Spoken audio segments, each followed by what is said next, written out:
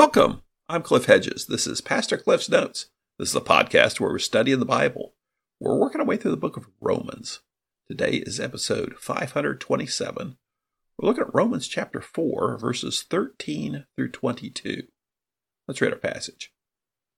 For the promise to Abraham or to his descendants that he would inherit the world was not through the law, but through the righteousness that comes by faith. If those who are of the law are heirs, faith is made empty and the promise nullified, because the law produces wrath, and where there is no law, there is no transgression. This is why the promise is by faith, so that it may be according to grace to guarantee it to all the descendants, not only to the one who is of the law, but also to the one who is of Abraham's faith. He is the father of us all.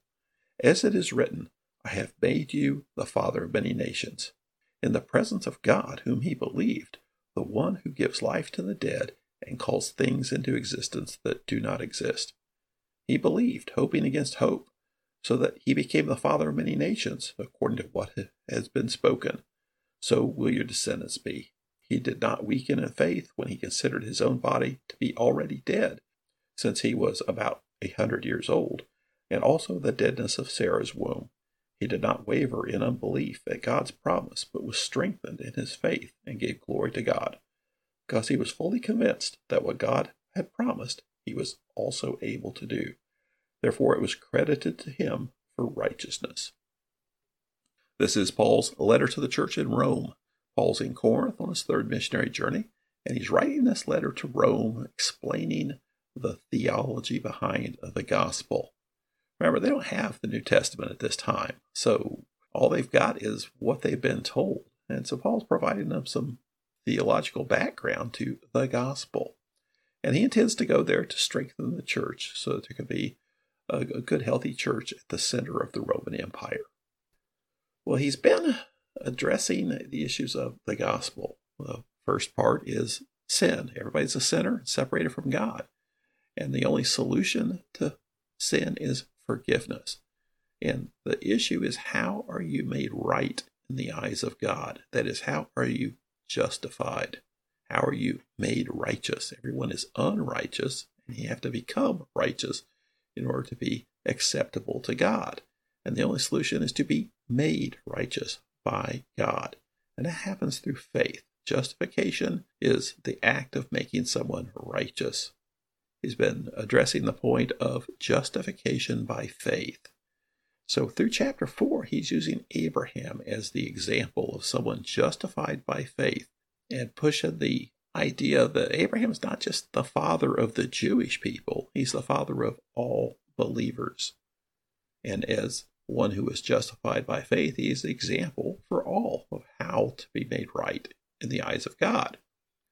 So he's been talking about faith. Verses 3 through 8, he talked about faith apart from works. Then verses 9 through 12, he talked about faith apart from circumcision. Now, the first part of today's passage, 13 through 16, he talks about faith apart from the law. And then the second part, 17 through 21, he talks about faith apart from sight. So the whole thing here is it's faith, it's faith, it's faith, nothing but faith. Faith apart from works, apart from circumcision, apart from law, and apart from sight. So verse 13, for the promise to Abraham or to his descendants that he would inherit the world was not through the law, but through the righteousness that comes by faith. Well, he mentions promise here. It's the first time he's used the word promise in this letter. But in this passage we're looking at today, he uses the noun promise 4 times. And then now in verse 21, he uses the verb promised. So promise is a big deal here. And he's speaking about the promise made to Abraham by God. So we often talk about covenants because the Bible's full of covenants. We talk about our covenant with God through Jesus Christ as a covenant of grace. A lot of what Paul's been addressing is the covenant made with Moses on Mount Sinai, often called the Mosaic covenant or the law. Well, there was a covenant that God made with Abraham. Sometimes it's called a covenant of promise. And it's a promise to Abraham of God says, I'm going to do these things. And there's 3 big pieces of it. And Paul addresses all three of them here. There's a promise of descendants. Remember, Abraham was childless. Abraham and Sarah were old. They're pushing 100 years old by the time all this rolls around. And they've been childless, so it looks pretty much like they're going to be childless.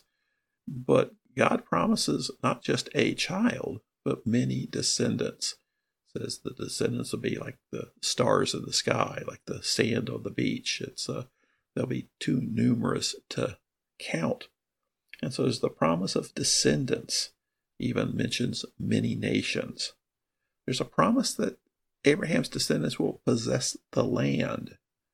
And there's different ways of looking at this. Usually we just look at the idea of the promised land, that the immediate playing out of that is when Moses leads the Israelites out of Egypt and they wander through the wilderness, and then they come in and occupy the promised land, the land of Canaan. But the promise made to Abraham specifically is a fairly broad area from the Nile River to the Euphrates River, and it's a pretty big span. Now, one point in Kings, was under Solomon's reign, kind of says that he occupied and ruled over that entire span of land. But often, as the Bible plays out, it seems to expand that promise to include the whole world. Then there's the promise that Abraham's descendant will be a blessing to all people. And looking back, we know that to be Jesus Christ. So you got these three pieces of the promise to Abraham: the descendants, the land, and the blessing to all people. So Paul talks about the promise to Abraham. That's what he's talking about. In verse 13, he says his descendants, that he would inherit the world. So Paul's using the expansion of this promise of not just that area in the Middle East, but the entire world. And Paul makes a point in 13 that it's not through the law, not through obedience and following rules, but through righteousness that comes by faith. Remember, this whole segment, or this whole argument, is justification by faith.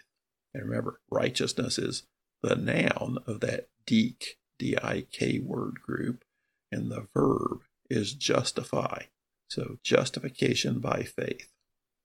Paul doesn't make the argument big here, but some places the argument is made that the promise was made to Abraham, the covenant of promise, but you don't get the law, the Mosaic covenant, until 430 years later. So obviously there's not a direct linkage between the two. He goes on, verse 14.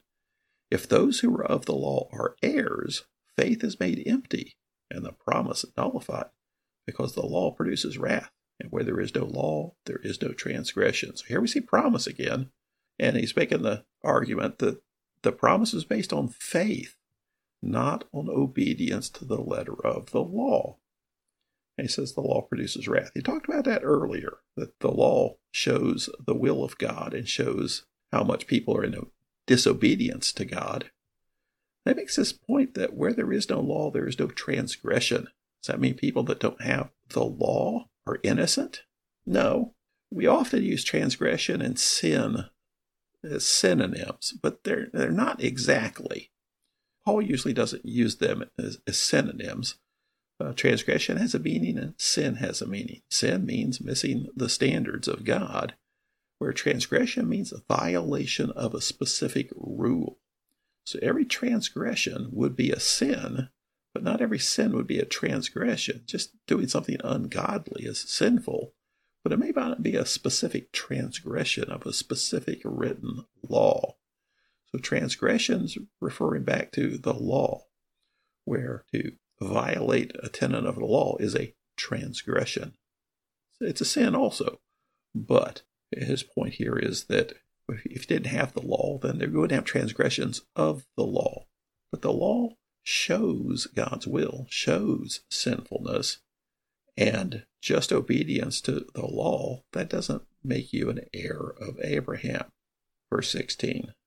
This is why the promise is by faith. So here we see promise again, and that linkage to faith, so that it may be according to grace to guarantee it to all the descendants, not only to the one who is of the law, but also to the one who is of Abraham's faith. He is the father of us all.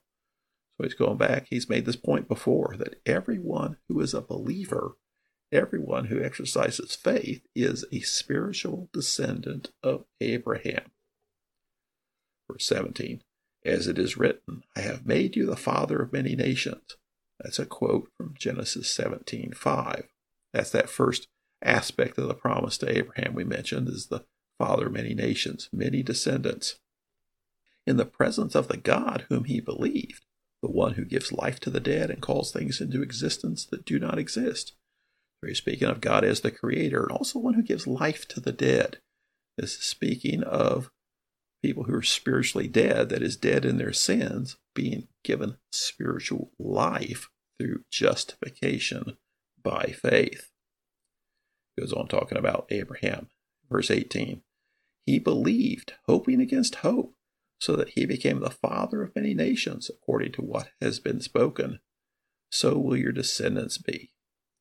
So he's just speaking of the faith, that he believed what God said, that he did become the father of many nations. Verse 19, he did not weaken in his faith when he considered his own body to be already dead, since he was about 100 years old, and also the deadness of Sarah's womb. So here we have the idea of faith despite what is seen to be true. Faith in spite of what seems to say it can't be that way. And so this is faith apart from sight. You know, we often say we walk by faith and not by sight. Abraham did. He's almost 100 years old. Sarah's 90 years old. They are past childbearing age. People that old don't have children. That's the way it works. That's just biology. But God promised something differently. Do you believe biology or do you believe God? Abraham believed God because God's in charge of biology. So God brought about a miracle. God promised a miracle. Abraham believed that there would be a miracle, and God delivered a miracle. Verse 20, he did not waver in unbelief at God's promise, but was strengthened in his faith and gave glory to God. So here we see promise again, and Abraham's faith that God would keep his promise. Verse 21, because he was fully convinced that what God had promised, he was also able to do. And this is faith, believing God. Now, it's believing what God has actually said, not believing in what we wish God would say, or believing that God's going to do what we want. It's believing what God has said. Verse 22, therefore it was credited to him for righteousness. That's again quoting Genesis 15:6, and it goes back to verse 3, where he began this discussion of Abraham, that Abraham believed God, and it was credited to him for righteousness. So justification by faith. Faith is believing God. We got one more passage to finish up chapter 4 as Paul continues looking at Abraham. Abraham is the spiritual father to all believers, and as heirs of Abraham, the recipients of the promise of God that was made to Abraham. We have the promise of many descendants, and those of us that are believers are those descendants of Abraham. The promise of possessing the land, and that's a promise of the world. And we know in the end, God wins and God rules the world. And then the blessing to all people that we've already seen through Jesus Christ. And Paul's reason for using Abraham as this example is justification by faith. Abraham believed God and was credited to him for righteousness, not because of what he did, but because he believed God. And that's how everyone is made right with God, is by believing God. Justification by faith. Thanks for joining me. Join me again next time as we continue working through Romans.